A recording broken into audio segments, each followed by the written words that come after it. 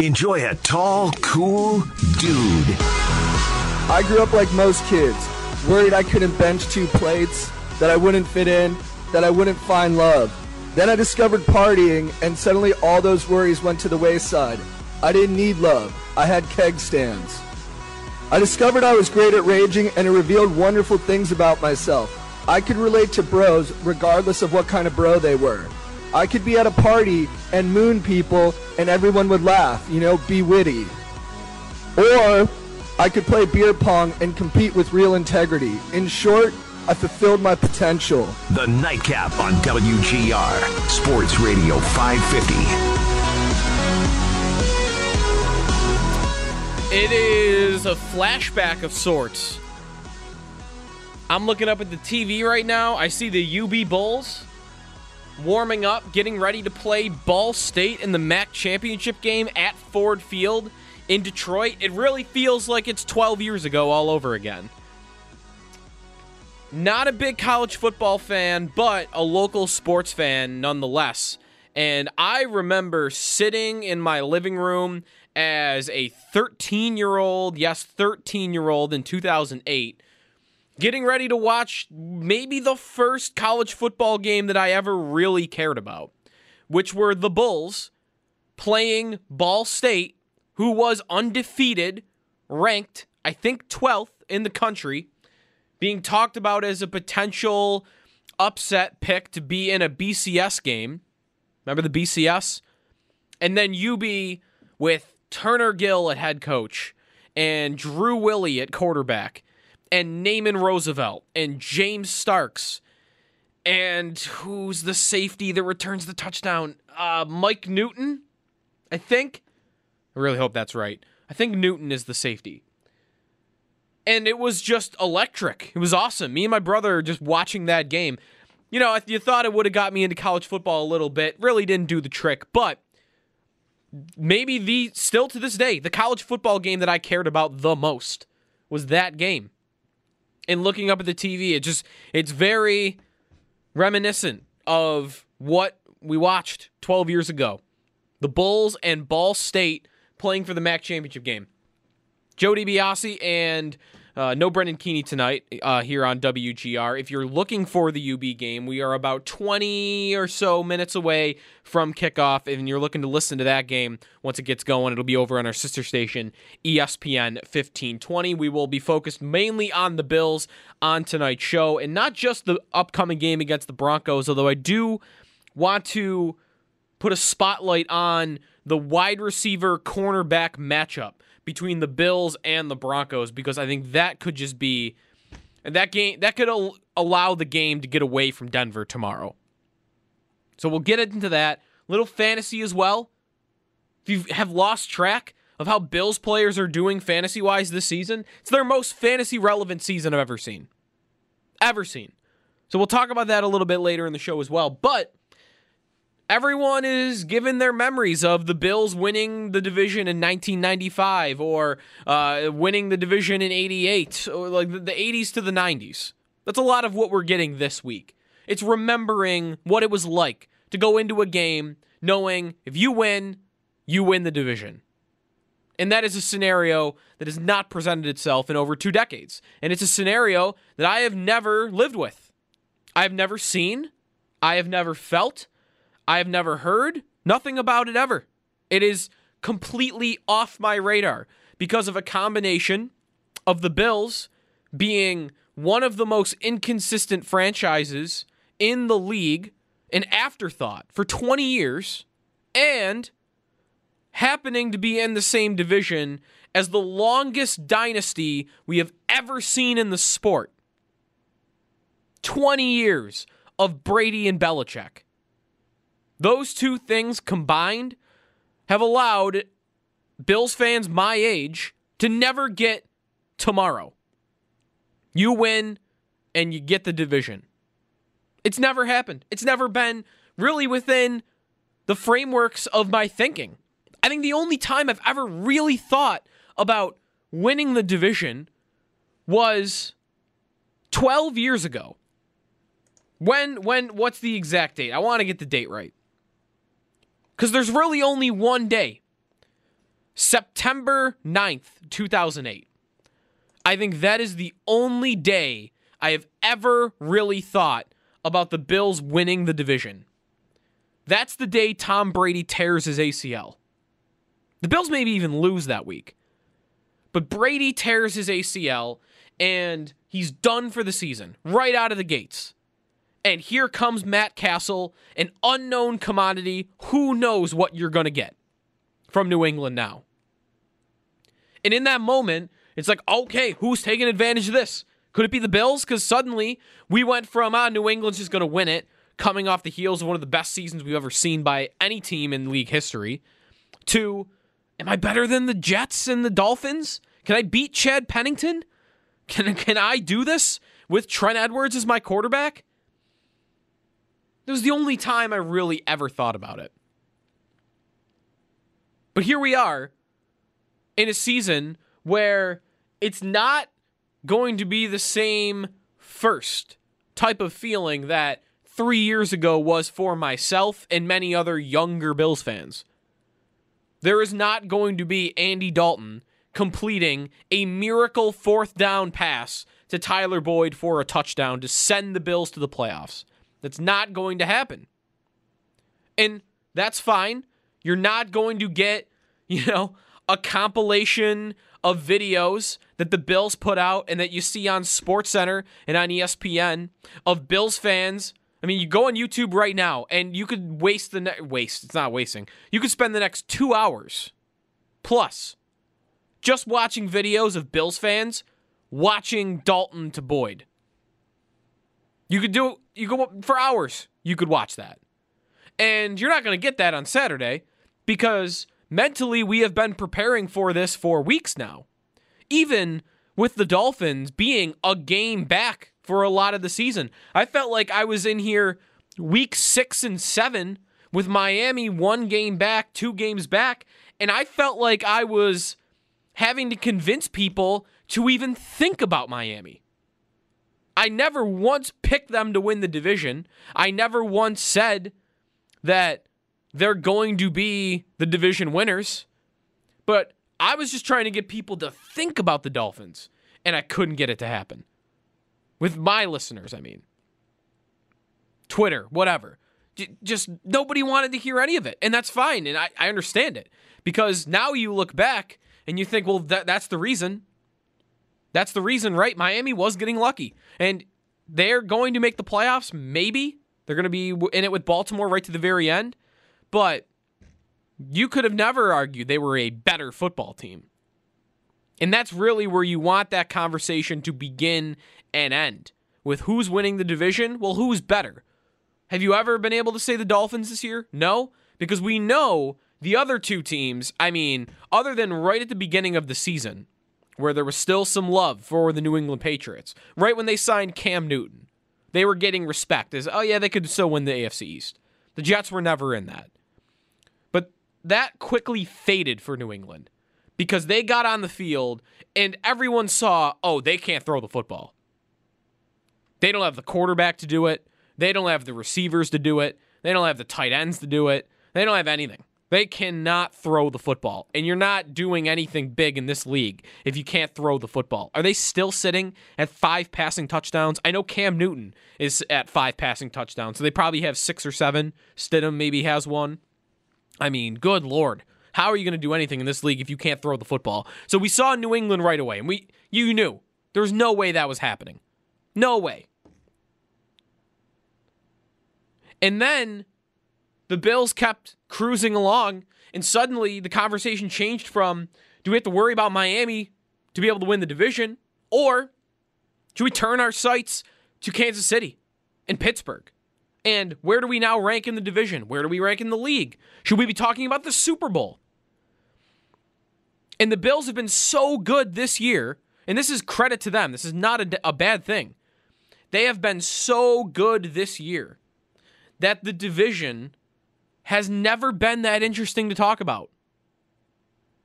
They're just going to win it. And what I'm wondering here now is not whether or not they're going to win it, because the odds of the Bills losing out and Miami winning out, including beating the Bills week 17 when the game would matter for Buffalo, no chance. No chance. So that's not the interesting question. The interesting question now is, how often are the Bills going to win the division? Nobody can expect a New England run. Nobody. 20 years. That's the only time that's ever happened in the sport. You're just not going to get that. 11 years in a row as the division winner. Nobody does that. The Bills are not going to rattle off a dozen straight division titles. It's just, come on. You got to be realistic. But in the next 5-6 years, 4, that's to me what this team might be on track for. Because everything they've done this year has been built with the mindset of thinking long term. And it just happened to all encapsulate itself and kind of come to fruition. This year is when it came to fruition. But Josh Allen is a long-term card to have. Stephon Diggs is a long-term card to have. Sean McDermott and Brandon Beane, those are long-term cards. Tre'Davious White, Deion Dawkins, Tremaine Edmonds, Jordan Poyer. This team is young. This team is young and it is just now breaking through. It reminds me a lot of the Seahawks team from about 5, 6, 7 years ago. Right when Russell Wilson took over the starting job, that defense became elite. And suddenly, and Pete Carroll was in there as head coach, and suddenly Seattle had gone from kind of an afterthought for a couple of years to, this team is going to compete on an elite level for years. And they did that for about 4 or 5 years. They took a step back, maybe for the next couple, and now Russell Wilson's back to playing at an MVP, or is playing at an MVP level, and Seahawks are right back on a contender's wish list. So, how often are the Bills going to win it? I think they're going to win it pretty often, especially when, and this is the biggest point about this, second biggest, what the Bills have built is the main reason, obviously, why this is going to happen. But the other reason is there's just not enough competitors. I think Miami's going to be an annoyance. I think they're going to be bugging you for years now. I think Tua is pretty good. I don't think he has the elite ceiling that maybe I once thought he had, but I think Tua's pretty good. And with everything else that's going on there, a pretty darn good defense, some good weapons that they're starting to build up. Mike Gesicki looks like a nice tight end. Devontae Parker is a nice wide receiver. So is Preston Williams. Their offensive line, they're starting to get their act together. Like they've got some nice pieces. They are on the upswing. But between Tua and what the rest of it is, I don't think they have the same potential that the Bills have right now. So, all that to say, in a 5-year stretch, I could see the Dolphins winning a division. I could see that happening. They're good enough.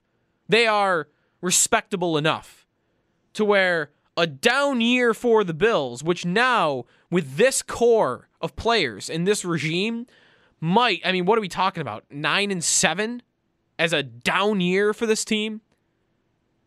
Yeah, the Dolphins could get one on you. But where are those other two teams? I think about the NFC North for this. Aaron Rodgers has been the most talented quarterback in football for maybe 15 years. But what he's had an issue with is the rest of his division has always been competitive. The Vikings, plenty of times, have had elite teams. They almost went to the Super Bowl with Case Keenum. Kirk Cousins is a good quarterback. They've had great defenses. They've had great wide receivers. The Vikings have had contending teams. The Lions, with Matthew Stafford, for the first time in their franchise history, maybe the second time after Barry Sanders, for the second time in their entire franchise's history, have actually been kind of competitive under Matthew Stafford. 3 playoff appearances with Stafford as their quarterback. That's a team that's always been bothering the Packers and Aaron Rodgers and their run. And the Bears, despite never really finding a quarterback, same thing. They had good years with Cutler. They had a good year with Kyle Orton. They've had great defenses a couple years ago with Mitch Trubisky. I think they won that division 2 years ago. I'm almost positive. They were great. I know they're in the playoffs. The Packers, for instance, or for example, have always been dealing with 3 good teams in their division. And I just don't see that happening here in the AFC East. The Jets are about to get the best quarterback prospect we've maybe seen in 10 years. But, man, what are you going to put around him? You're bare bones. Maybe 2-3 years down the road, you're starting to look respectable. But how long till you're a contender? I just don't see that happening anytime soon with the Jets. And then, honestly, I think the Patriots are further behind than the Jets. For the next 5 years, who's their quarterback? How are they getting him? Newton's going to be a free agent, and he's shot anyway. Go ahead, bring in Garoppolo. Bring Garoppolo back. He's an average quarterback in the league, and he's already 30 years old. Go ahead. I would be so happy. I'd be thrilled if the Patriots brought Garoppolo back as their plan as a franchise quarterback. They could draft one in the middle of the first round. It's a crapshoot. Maybe a hit. Maybe you hit on that pick. Maybe you bottom out next year. But how Belichick is getting up there in age. How much more vigor is he going to really have to keep doing this, to start over? Because they've gone for it this year. They've tried to win.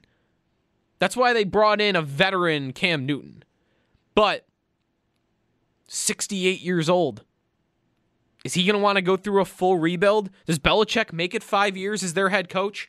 All of those are unanswered questions about New England. I think the Jets and the Patriots are so far behind the 8 ball that the Bills are going to win 4 of the next 5 division titles. That would be my guess. I'll give 1 to Miami, and I wouldn't be stunned if they won 2.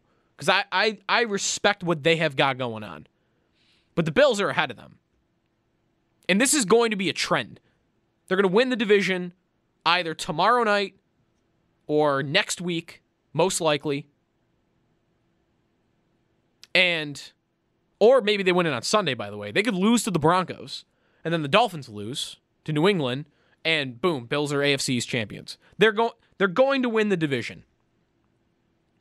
And that's just going to be the start, I think, of a run of AFC East titles in the next couple of years. Because of a combination of the Bills' core being as young as it is and as good as it is this year, as well as a combination of that and the Dolphins being your really only respectable competition in the next couple of seasons. 803-0550 is the phone number. Do you agree with me on 4 division titles next 5 years? Am I jumping the gun too much? I do want to transition more to the game itself, though. I want to get into A.J. Bouye being out, plus some other cornerback injuries in the Broncos secondary. That matchup for the Bills, I'm excited about it. And then we'll also talk some fantasy as well. If you haven't been playing a ton of fantasy this year, maybe you have only, 1 or 2 teams and you don't have any Bills on it, you might not know how good they've been this year fantasy-wise. This has easily been the best Bills team I've ever seen for fantasy football. So, update you on what's going on with Allen, Diggs, Singletary, Moss, Beasley, Brown, everybody on the offense, how they're doing fantasy-wise this season. We'll talk about that a little bit as well. It's the Nightcap with Joe DiBiase. Looking for your phone calls next, right here on WGR.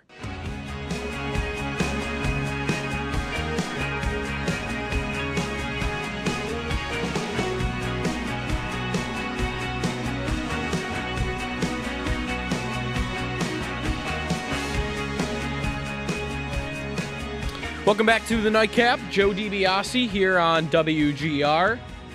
Just want to get some breaking news. I guess you could call it news. It's more of a report than anything official. Won't leave you hanging anymore. Just wanted to make sure that I was getting this right. Blue check mark, everything. We got the, fake account. Elliot Friedman of Sportsnet is reporting there is word tonight that the NHL and the NHLPA have a tentative deal on a 56-game season. Nothing unexpected there. 2021 will get underway hopefully within a month for the NHL and will likely run until about early July. if it's timed out right, they can get that in. If you look back at the lockout-shortened year in 2012, they started the season on January 18th, actually 1 month from tonight. And they got a 48-game season in by April, like when they normally end. So 56, if you're going through the summer, including the playoffs, I think is definitely achievable without having to have anything ridiculous in terms of, like playing 5 games in 1 week. I don't think you're going to get anything nuts like that. You're not going to get 3 games in a row, I think. But that's just a guess. So we'll see if any more details come out on that in the next 24 hours or so. But again, Elliot Friedman says there's word tonight NHL and NHLPA have a tentative deal on a 56-game season. I cannot wait for hockey to come back.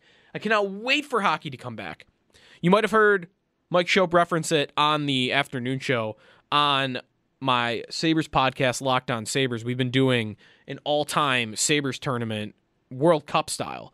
So international teams, and just watching those simulations on EA Sports NHL, like even something as dumb as that, with a game, which like I'll be one of the biggest critics of that video game, EA Sports NHL as anybody. The mechanics are awful at times, but it's hockey, and you have a rooting interest, and you don't know what's going to happen, and just that combination of things, like I'm wanting the league back.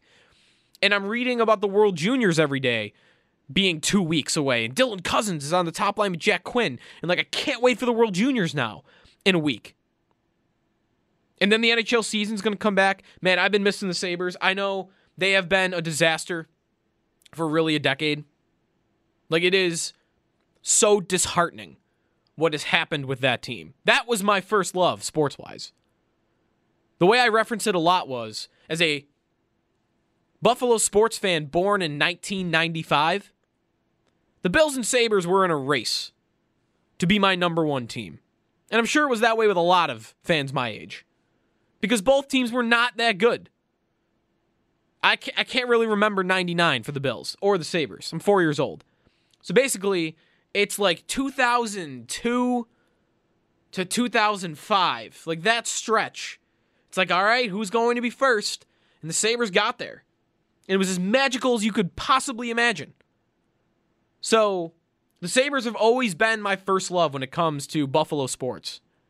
And even with them being in the state they've been in for 9 years, bringing back the same roster year after year, the same cast of players, the same dull, boring jerseys year after year, the same flawed hope that this year is going to be different, it really does remind you of the Bills drought. It's every year you get to, it's a new season, anything can happen, but you don't really ever have a lot tangible to point to as to why it's going to be different. And despite all of that, I miss it. I miss it a ton. I can't put it into words how much I miss hockey, and I miss the Sabres playing. And gearing up for games night in and night out throughout a week. This season's different though too, in that I just mentioned year after year, you've really had nothing tangible to point to and say this is why this year is going to be better than the last 8. This season you actually have some of that, and the jersey point of it too. Just them being in the jerseys that we all want finally. That's going to be just fresh. It's going to be a breath of fresh air. That might give them a little more. That might give them a little more time to get things rolling here. Keep fans off their back a little bit if it doesn't start off great. Even something as simple as jerseys, I think, could do that. But then to be able to sign Taylor Hall, just that on its own, and to have a couple of different pieces. Johan Larsson was not the stale player that's been here year after year that you wanted gone, because to me he was the most useful of that group. When Larsson, Ristolainen, Girgensons, Larsson was the guy you should have kept of all of those. But you know what? I'll take it. Couple of different players, one of which being a former Hart Trophy winner, new uniforms. I know you're probably not going to have any fans in the stands, but still, let's get back on the ice. Let's get back on the ice. I cannot wait for that. Cannot wait for that. Under a month away. All right. Update on the UB Bulls. Jarrett Patterson. Who else? This guy is unbelievable. Jarrett Patterson, running back for the Bulls, runs in a touchdown on a great opening drive for UB, and they lead the MAC championship 7-0 over Ball State. I mentioned earlier, if you missed it, and you're looking for the UB game, that's over on our sister station, ESPN 1520. It's AM 1520. I did want to talk a little about the Bills and Broncos matchup specifically before we do a little fantasy as well pertaining to the Bills. And I really wanted to point out the wide receiver corner matchup tomorrow for Bills Broncos. That is going to be the type of advantage that could allow the Bills to blow Denver out. I'm hearing a lot of this game's going to be close. Benjamin Albright, KOA Denver, was on the station this week saying it's going to be a field goal game. A lucky bounce, right? Denver, kind of a trap game. You're hearing callers say that. It's a trap game. Drew Lock, he's not that bad. He's kind of a younger version of Josh Allen, maybe. I think Denver stinks. I think Denver's terrible. And maybe part of it for me is that why I'm so set in that is that I thought they were terrible before the season. They've been bad all year. It's kind of confirmed that thinking I already had of them. So why am I supposed to think that they're, on the upswing? They have an old coach who's getting his first crack at the job at 60-plus years old, who's been a defensive coordinator in the league for 20 years. Why is that hire supposed to instill any optimism into me? They drafted a quarterback in the second round who is a raw, less athletic version of Josh Allen, whose development is almost an anomaly around the league. And they've got a great group of receivers, but when the guy can't get them the ball, Josh Allen had that excuse early in his career. Allen had some struggles with accuracy, and he had some struggles throwing the football, but one thing he could get away with was that he could do that because fans wouldn't get on him for it. Coaches wouldn't get on him for it. I wouldn't get on him as much for it. Because he was throwing to Jeremy Curley and Kelvin Benjamin and Andre Holmes. Allen had nothing to work with. Drew Lock has come out in his career with Cortland Sutton, who is one of the most underrated players in the league. I mean, he might be a top 10 receiver in football, top 15. He's a good number one wide receiver. They drafted Jerry Jeudy, who's got as much potential in a wide receiver as you could ever ask for. KJ Hamler, they nailed that pick in the third round. He's already good in the slot for them drafting him in the third round. Tim Patrick, this guy's come out of nowhere. He's a nice player. They spent a first-round pick on Noah Fant, who's a good athletic tight end. He's got everything you could ask for in terms of weapons to throw to. Why are they good? Is their defense? Their defense hasn't been elite for years. Von Miller is great, and to not have him is a big deal. I get that. But that's one player. The rest of their defense, they have not been an elite unit for years. They've been good. But a good defense with a bad offense is not going to get you anywhere. They're the new Bills. They're the new Bills. A head coach that no one else in the league would want as their coach. A quarterback who was not a high draft pick, but was a high enough draft pick to where, you understand why they're giving him a chance. Is Drew Lock not just new Trent Edwards? New J.P. Lossman? Denver is going down a bad path here, and they've got a GM in place that can't go anywhere. So, the guy calling the shots, that's a dangerous situation. That's why, man, I would never want to make a hire like that. I would never want the Bills to make a hire like that. They have done it in the past. They made Marv GM. It's happened. But, man, when you make John Elway your decision maker, how do you ever get rid of him? He's going to go on a 5, 6, 7-year stretch here since Peyton Manning left of bad decision after bad decision after bad decision. Misses after misses after misses at quarterback. And he's not going anywhere. That's, man, let me take over or be like the I heard a question earlier today on ESPN radio. It's if you could take the head coaching job of any team in the league right now, who are you picking? Not including the Chiefs. And for some reason, my mind went to, who would I least want to take over? And my answer might be the Broncos. Like, that franchise right now is abysmal. And I can't get over how pedestrian they are, how average they are. And that's why I compare them to the Bills. They're not bad enough to be picking high, but they're not going to be good enough to be a playoff team anytime soon in my mind. Anyways, I got on a little rant there and a tangent about what Denver is long term. But tomorrow, Stephon Diggs and Cole Beasley, who are two elite route runners. I mean, Diggs, I've been calling him the best route runner in the league. I still think that.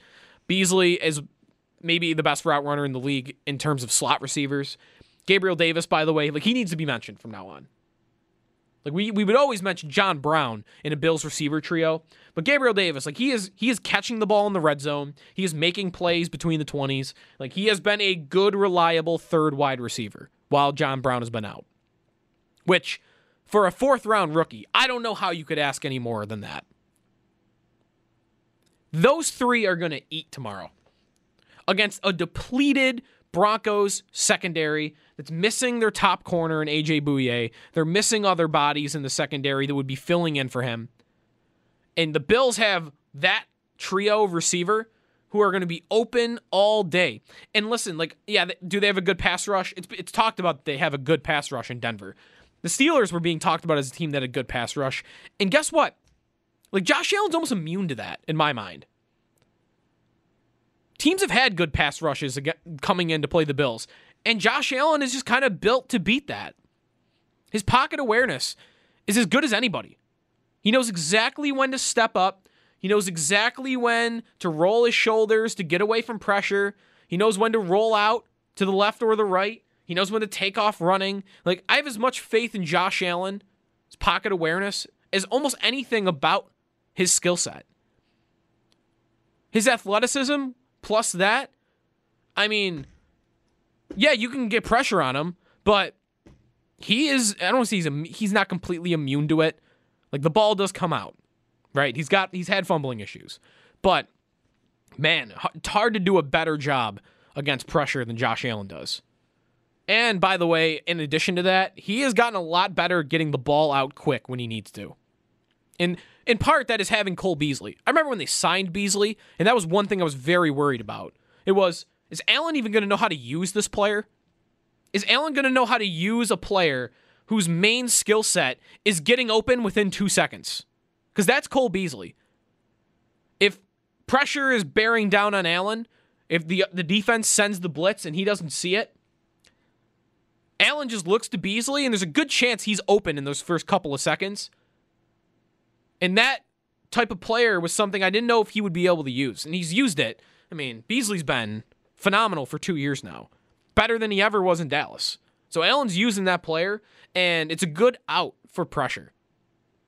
A lot of quarterbacks use their running back for things like that, like Phillip Rivers and Ben Roethlisberger, like that older guard of quarterback. When they're getting pressured, they like to dump it off to the running back. Allen just throws it to Beasley short. All of that, in addition, combined at the end, has me thinking Denver doesn't present anything I'm scared of. Nothing. They can't throw the ball deep. They can't run the ball efficiently. Their defense does not strike fear into me. I don't know how the Bills are not blowing them out tomorrow. I do not respect them as an opponent. I think they're bad. I think they're terrible. And maybe I'm overstating it, but man, I could see that game getting out of hand quick.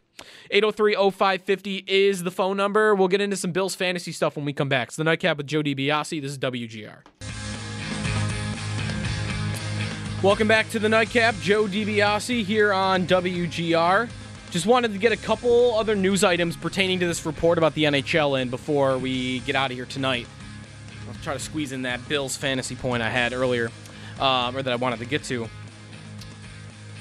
All right, so what do we got? We had a report from Elliot Friedman that there's a tentative deal in place between the NHL and the NHLPA. Now we have Frank Saravelli of TSN saying that the tentative agreement between the league and the Players Association, which still requires approval, by the way, will call for training camps to open on January 3rd and regular season games to begin on January 13th. That is under a month away. However, the 7 teams that did not make the 2014 playoff, which includes the Buffalo Sabres, can open training camp on December 30th. All dates subject to change, scheduling not finalized. That's a tweet from Frank Saravelli. Now, one thing to point out here about the timing of training camp is that Dylan Cousins will be right in the thick of the World Juniors as that happens. And one thing that I've pointed out on this show in the last week or so is that a training camp that starts right around then, and let's say for sake of conversation now it's approved, and the Sabres camp will start on December 30th. Dylan Cousins is not going to be at Sabre camp when it starts. And he will be playing for Team Canada. He'll be centering line 1 for Team Canada, and maybe that's as good an indicator of whether he's ready for the NHL as any.